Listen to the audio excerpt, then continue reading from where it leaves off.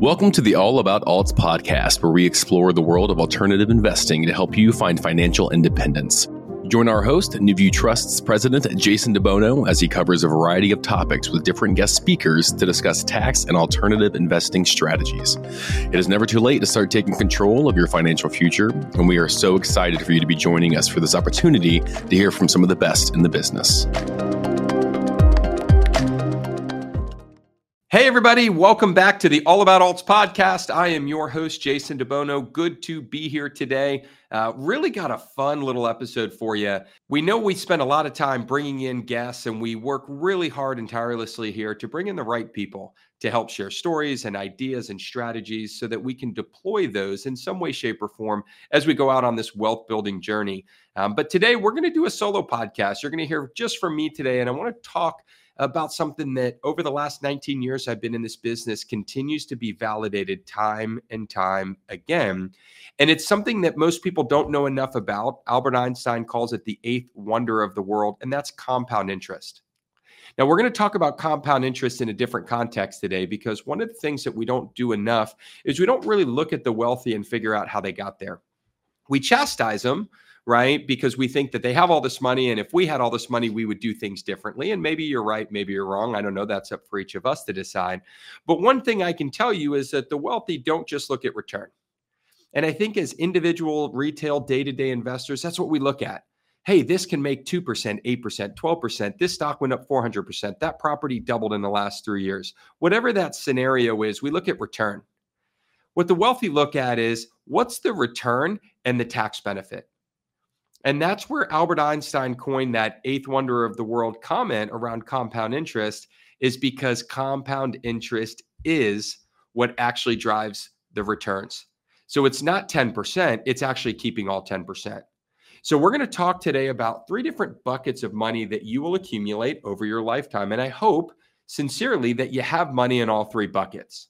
The first one is what we call our after-tax money. This is our money. This is money that we earn through our paychecks. This is money that we pay taxes on. And this is money that we keep in a variety of bank accounts or wherever we may choose to invest it. Now, unfortunately, for most of us, most Americans, we spend it. But for those that are wise enough to save more than they spend, you're accumulating it. Now, this is kind of the easiest bucket of money to work with. It has the least amount of rules attached to it. You can do with it as you please. And every April 15th, you reconcile what you did with those dollars with Uncle Sam. So what does that mean? It means that every investment that you made is taxed because it's after-tax money. It means that it is your money. Now, I know we say after-tax when we talk about Roth accounts. We're going to touch on that, but this is just your everyday money. The drawback is it's taxable all the time. So if you have $1,000 in a savings account and it yields you 5% and you make $50 for the year, guess what? You will get a 1099 that says you made $50 and you will report that $50 as earned income for the year, less than 1 year, and you will pay ordinary income tax rates on it. If you made an investment that was long-term, more than 12 months, same scenario, $1,000, you earn 50, you will report that $50 as 1099 income, but instead you will pay long-term capital gain rates on it. So this is money that we've earned. It's money that we put in our accounts, whatever those look like. It's money we haven't earmarked any differently. We haven't put it into a specified type of account. We haven't designated it for retirement or designated into some sort of tax vehicle. We simply said, it's my money in my bank account. I'll do with it what I want. But as it earns money, I'm going to pay shorter long-term capital gain rates on that income. Pretty straightforward, pretty simple. Now, when you talk about your current regular money, right, our everyday capital, there's some strategies like 1031 exchanges if we own real estate to defer some taxes, and some cool things that you can do. But ultimately, it's not tax driven. It's your money, free to do with it what you want. Hopefully, we're spending less and saving more. Hopefully, we're investing. But as you invest it, that money is taxable, shorter long-term capital gains. The second bucket of money that we're going to talk about is we're going to talk about pre-tax money and its value. And it is very, very valuable because it allows you to have, for an extended period of time, that compound growth. Now, the drawback to a pre-tax retirement account is that eventually you do have to pay Uncle Sam, right? And so there's some logic there, right? Which is people believe, right? And this is a school of thought that if you take $5,000 and contribute it to your pre-tax IRA, you get a tax deduction on your $5,000. So if you're in, let's just say the 30% tax bracket, you get 30% discount on the $5,000. It saves you $1,500 or so dollars, maybe $1,700. Now let's fast forward and take that to the way that money works. So as I invest that $5,000 and grow it, let's look at the rule of 72. The rule of 72 says that if I take my rate of return over a period of time and divide it by 72, it will tell me how many periods it will take to double my money. So if I were to use 7% or 7.2 for simple math and divide that into 72, it will take 10 years. So if I take $5,000, 10 years from now at 7.2%, it'll be worth $10,000. And if I take the same $10,000 and I invest it at 7.2% over the next 10 years, it will double again and it will become worth $20,000. So I started with 5. 20 years later, I have 20. And that's kind of the simple rule of math and the rule of 72. If you're not using that mentally to kind of forecast return, great way to think about money. And it also, in my opinion, helps us think about money as it relates to time, right? We all want to get rich quick. We all want to make money overnight, but the reality is we don't. All right. That's just not how the real world actually works. And so understanding that it's okay for my money to double every 10 years. But if I want it to make more money, I need more doubling periods. So the value is not making more return. That's important. But sometimes more time can actually give me better value than better returns. Right. So something to think about. So coming back to this pre-tax account. So I've taken $5,000 over 20 years. It's turned into $20,000. Now I had a tax deduction on my $5,000, which is great, right? We talked about that, the 30% or $1,500 that I saved on my taxes. That $5,000 has grown to $20,000, and as I withdraw it, I got to pay Uncle Sam. So maybe I take $5,000 out a year for 4 years. Now I owe tax. So if I take $5,000 out, the question is, what's my tax bracket going to be? If I'm still in the 30% tax bracket, well, that's not ideal because I'm going to pay $1,500 year one. I'm going to take the next $5,000 out year two and pay another 15, in year three, another 15, in year four, another 1,500. So I've ultimately paid $6,000 in taxes to save $1,500. That usually doesn't make a lot of sense. But if I'm in a lower tax bracket, maybe 10% or 15%, or maybe not paying much tax at all because I'm retired, I have very low income, now it can start to make sense because that $5,000 withdrawal only costs me a few $100 in taxes each year. The other thing is I can stretch that $20,000 distribution over 10 years, right? And only take $2,000 a year. Now I'm using small numbers, but you can add zeros to make it make more sense. The math still carries true.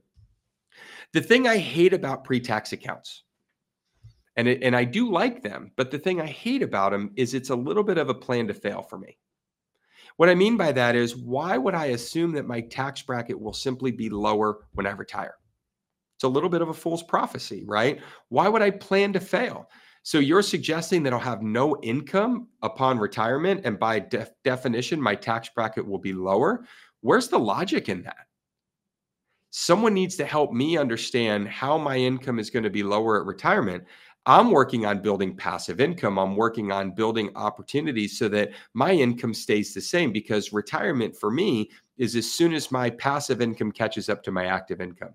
So I no longer have to trade labor for dollars. My investments work for them and they work for me. So if I play that scenario out, if I'm going to be in the 30% tax bracket today and the 30% tax bracket tomorrow, not assuming any rate hikes in taxes, which is plausible, why would I kick that can down the road? So I challenge each of you with pre-tax accounts to ask yourself, are you planning to fail?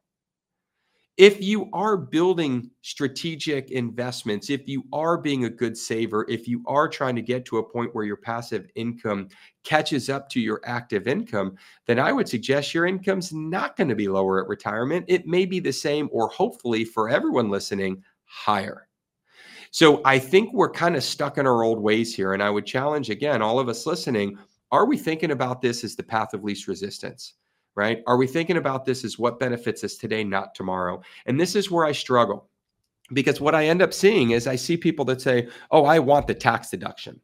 And my question is, why? We all want tax deductions. I want to pay as little tax as possible, but I don't want to do it if I'm paying more later. That's not smart. But most of us show up to our accountant's office, right? We give our accountant whatever docs are requested and we say, Mr. or Mrs. Accountant, save me as much money as you can on my taxes. What we don't license accountants to do is, Mr. or Mrs. Accountant, help me be strategic from a tax planning standpoint over the next 20 years. Totally different scenarios. Scenario A, you have just said, look no further than 12 months, look no further than this tax return, look no further than this tax return. And I want you to tell me how you're going to make that number as big as possible. When in reality, they may actually have better ideas, strategies, and goals for you, but you've just said nothing matters but today. And when we talk about money, it's not a today thing, right? It's a long-term game. Today we save, today we invest, today we save, today we invest, tomorrow we save, tomorrow we invest. Those are all things that hold true. But the way we do that today may be different than tomorrow. And the decisions we made today may be different tomorrow. And that's good. That's planning, that's strategy. Now, maybe we don't need to plan our monetary habits daily, but are we planning them monthly?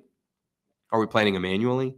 So don't ask your accountant to save you money. Ask your accountant to be a good steward of money as it relates to tax planning. Ask your accountant to help you think about money and taxes in a big picture, because I can assure you they have a handful of their clients, the wealthier ones, that do approach it that way. And their advice, guidance, and counsel is likely different than the advice, guidance, and counsel that they're giving you, because they're giving you what you asked for. Right? That's something that you have to be mindful of. So when it comes to pre-tax accounts, I think it's important to save. I think it's important to save in a tax-advantaged way. I think it's absolutely critical that we utilize these accounts and these tax tools to the greatest advantage that's available to us. However, what we can't do is we can't simply say, give me the deduction today, it benefits me, and I check the box that I'm saving and all is well. What we have to do is say, am I doing it the right way? And in a perfect scenario, that $1,500 that you save in your tax return this year for getting the deduction on that $5,000 contribution, it only makes sense to do it that way, in my opinion, if you also invest the $1,500. Take the $1,500 that you saved, put it into a separate account, even though it's in your taxable account, invest it, and over time use that to offset your taxes, and that's a smart move. But nobody's doing that. We're using the $1,500 deduction, we're reducing our tax burden, and we're just giving ourselves more money to go spend. But the pre-tax makes sense if you double dip your savings, compound growth, and use the deduction and also add to your savings so you're saving more. But if you're simply saving $5,000, whether it's taxed or not taxed, and that's the amount that you're saving, you're missing out on major opportunity. So we talked about kind of this taxable bucket of money we have, right? This is our personal funds. We talked about pre-tax accounts. That says, hey, I'm going to earmark some of this money for retirement in this case, and I'm going to do it in a tax-advantaged manner. I'm going to get a deduction to do it, and I'm going to invest that money without any tax implications annually. And as I withdraw it, I'll ultimately pay the taxes down the road. Be aware of I'll be in a lower tax bracket when I retire, kind of this plan to fail prophecy. I'm not a fan of it. But I understand why people do it, because maybe they do have big tax bills and they need big tax deductions, and maybe they're using that money more efficiently to build a business, and it does matter. So if that's you, stick with the pre-tax.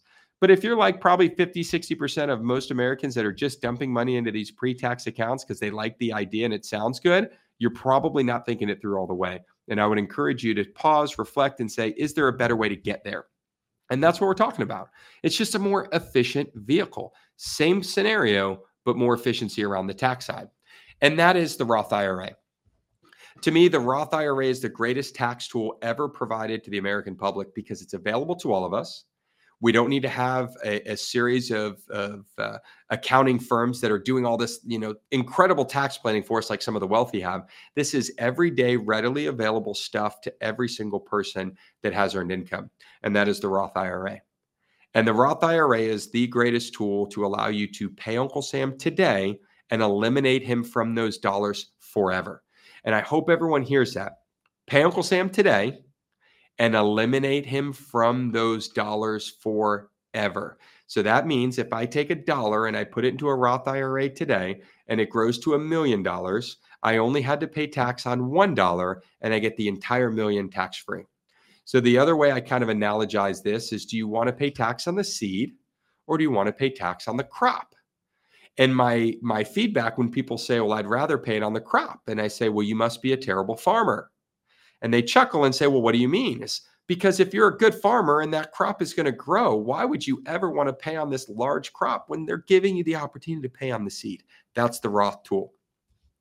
So when it comes to Roth IRAs, you are making a decision to pay Uncle Sam today. And then any dollars that come from the earnings of that dollar or money that you pay tax on, you can withdraw it once you reach retirement age of 59 and a half, 100% tax free. Not tax deferred, not paying later. So here's the scenarios I want you to think through. Do you want to pay tax today when you know the tax rate and you know that you're paying it on only the seed and not the crop? Or do you want to pay it in a pre-tax account where you're deferring it? So you know what your savings is today, but you don't know what your payment is tomorrow, and you don't know how big your crop is. That's a lot of uncertainties. And I would rather be encouraged to grow that crop better than be discouraged to grow it because it's going to be taxable. So as you can tell, big advocate of the Roth IRA, guys. If you're not using this tool, I can't encourage you more to go out and figure out how to stuff as much money as you can into these Roths. We're going to touch briefly on some of the tax implications and some of the law changes that have happened over time. But I want to paint a scenario, right? Because we got taxable money, pre-tax money, and tax-free money, which is our Roth. And I want to kind of walk you through a scenario. Some of you have maybe heard me use this scenario over time in different ways, but I'm going to highlight this and I'm going to paint the picture of how we think about money. And I want you to think about how you save. And I want to also say nothing that we talk today is about investing, right? Because this is its own independent decision and philosophy, which is where do I put my money and how do I make the best tax advantage plan? Step two is what do I put these buckets of money into? And hopefully you've got money in all three buckets, right? That's the best way to be. So let's talk through how compound interest works, and let's talk about the difference between taxable and compound growth or tax-free growth or tax-deferred growth. So I'm going to walk you through a scenario. There are three people, right? Person A, person B, person C. And all three of these people are the exact same mindset, exact same scenario. But all three have different advisors giving them advice. So the first person, right, and all three of these people are going to take $1. Right. So I want us to everyone to kind of just walk through this scenario with me. We all have $1 in our pocket.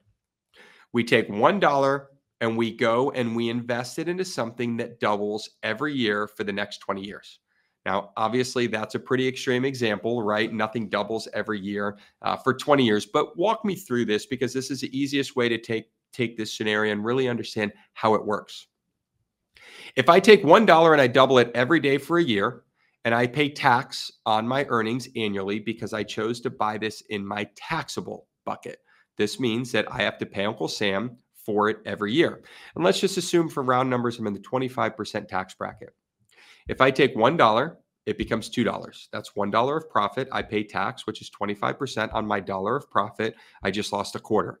But I have $1.75 to reinvest. I put the $1.75 in year two, it turns into $3.50. I have $1.75 profit. I pay 25% of tax. You get the scenario, and I carry that through for 20 years. 20 years from now, they're going to be sitting at a bar with their buddies, and they're going to be bragging about the fact that they took $1 20 years ago, and it became worth $75,000 or $78,000 today. Now, that's a huge amount of money considering they only started with $1. Now, they pay tax every year on whatever they earn. And they're talking and they're high-fiving and he's buying his friends around a drink saying, hey guys, this is so cool. I just turned $1 into $75,000 or $78,000 over the course of 20 years. And everyone's like, dude, this is awesome. You're a great investor. Way to go. Rah, rah, right? And that's scenario A. $1, 20 years, double every year, 25% tax rate.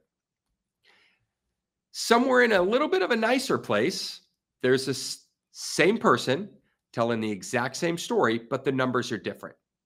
Now, here's why the numbers are different. Because that person took the dollar and put it into a traditional IRA first, and then doubled it every year for 20 years. So they got a tax deduction on their dollar, right? Maybe they got 15, 20 cents back. And then over the course of 20 years, they did not have to pay the 25% tax because it's deferred.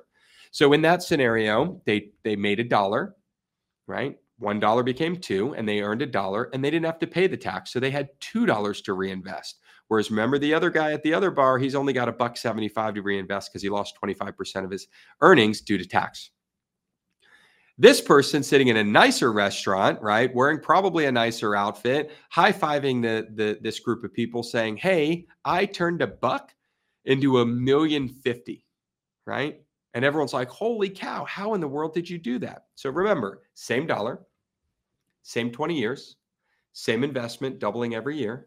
But the only difference is that this person now is saying how because he put it in a pre-tax account, like a traditional IRA, and he didn't get hit with 25% tax year after year after year, stunting the growth, it grew to over $1 million.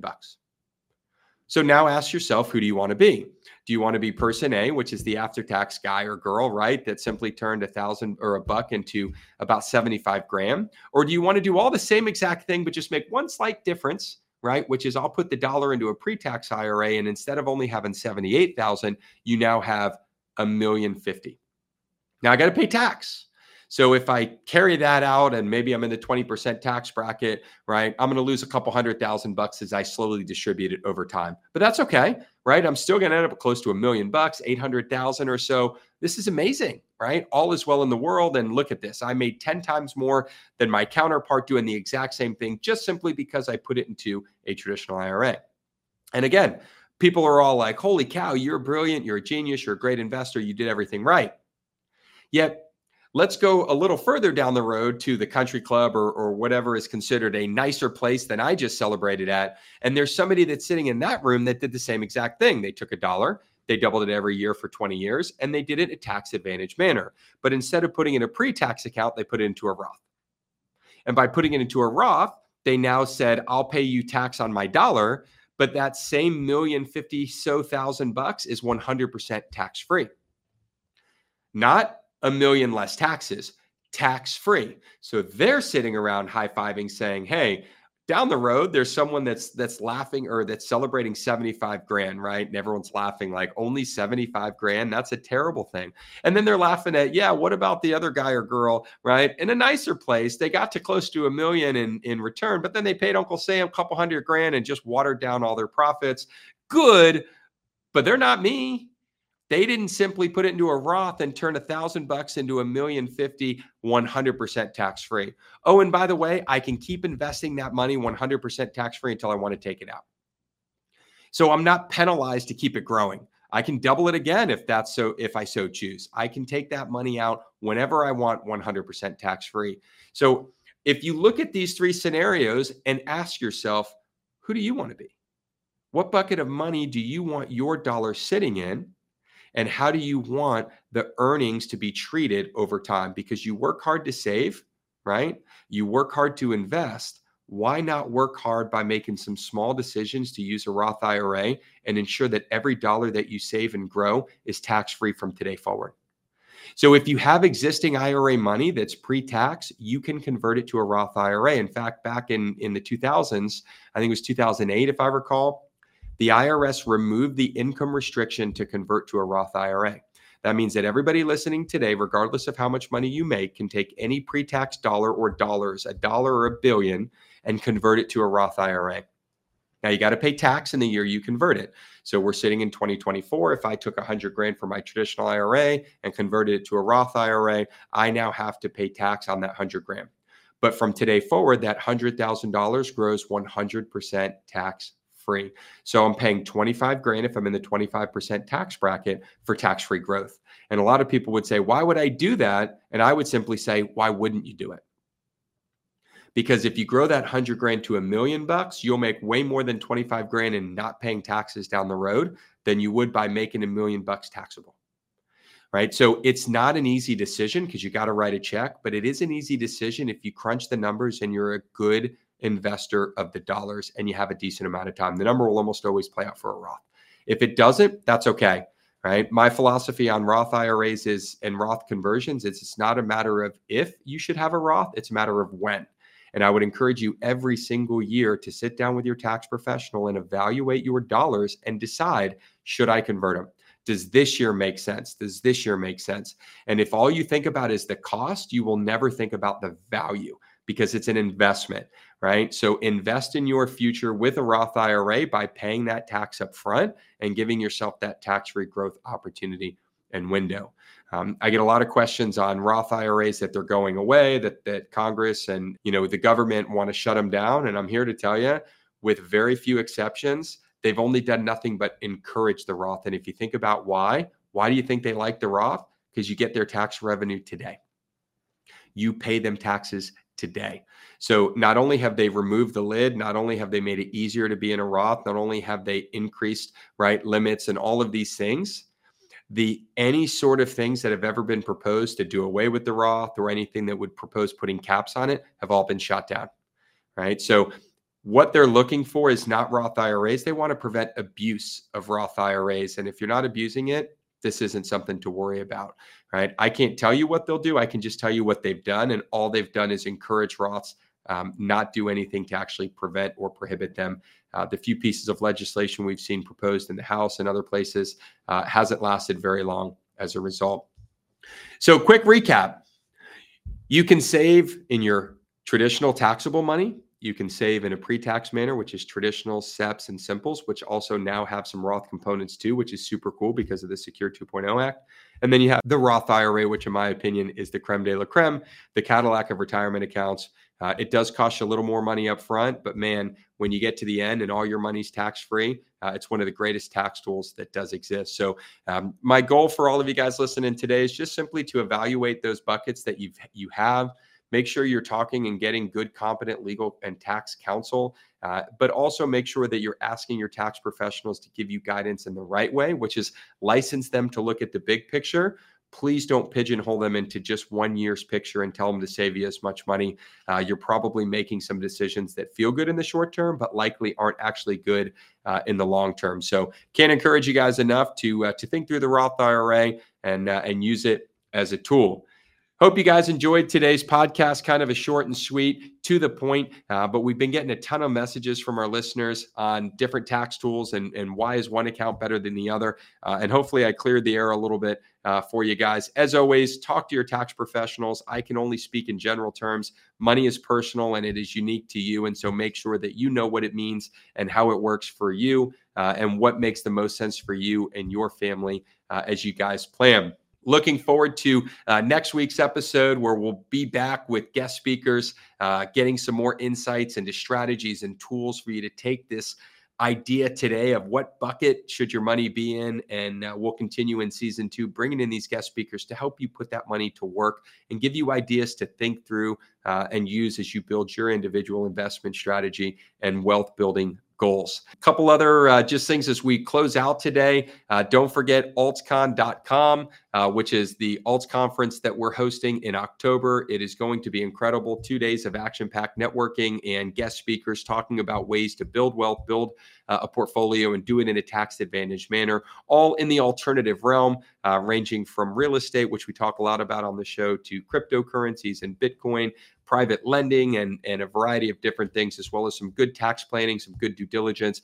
We've got some really great speakers that we're super excited to be bringing on for that. So check out altscon.com, and we hope to see you there. If you can, hit the like, share, subscribe button, leave us a review, help us continue to build this community of people looking to invest, but not just invest, but to understand what's out there, build a good strategy, and take advantage of the tax-efficient tools that are provided to us every single day. So happy investing, everybody, and we'll see you guys next week on the All About Alts podcast. Thank you so much for listening. We hope the information within this podcast has given you the tools that you need to find your way to financial independence. We would love to partner with you on this journey. Text ALTS, that's ALTS, to 407-708-1853 to learn more about how to get started today. Don't forget to follow us to make sure you don't miss a second of content, and we'll see you next week.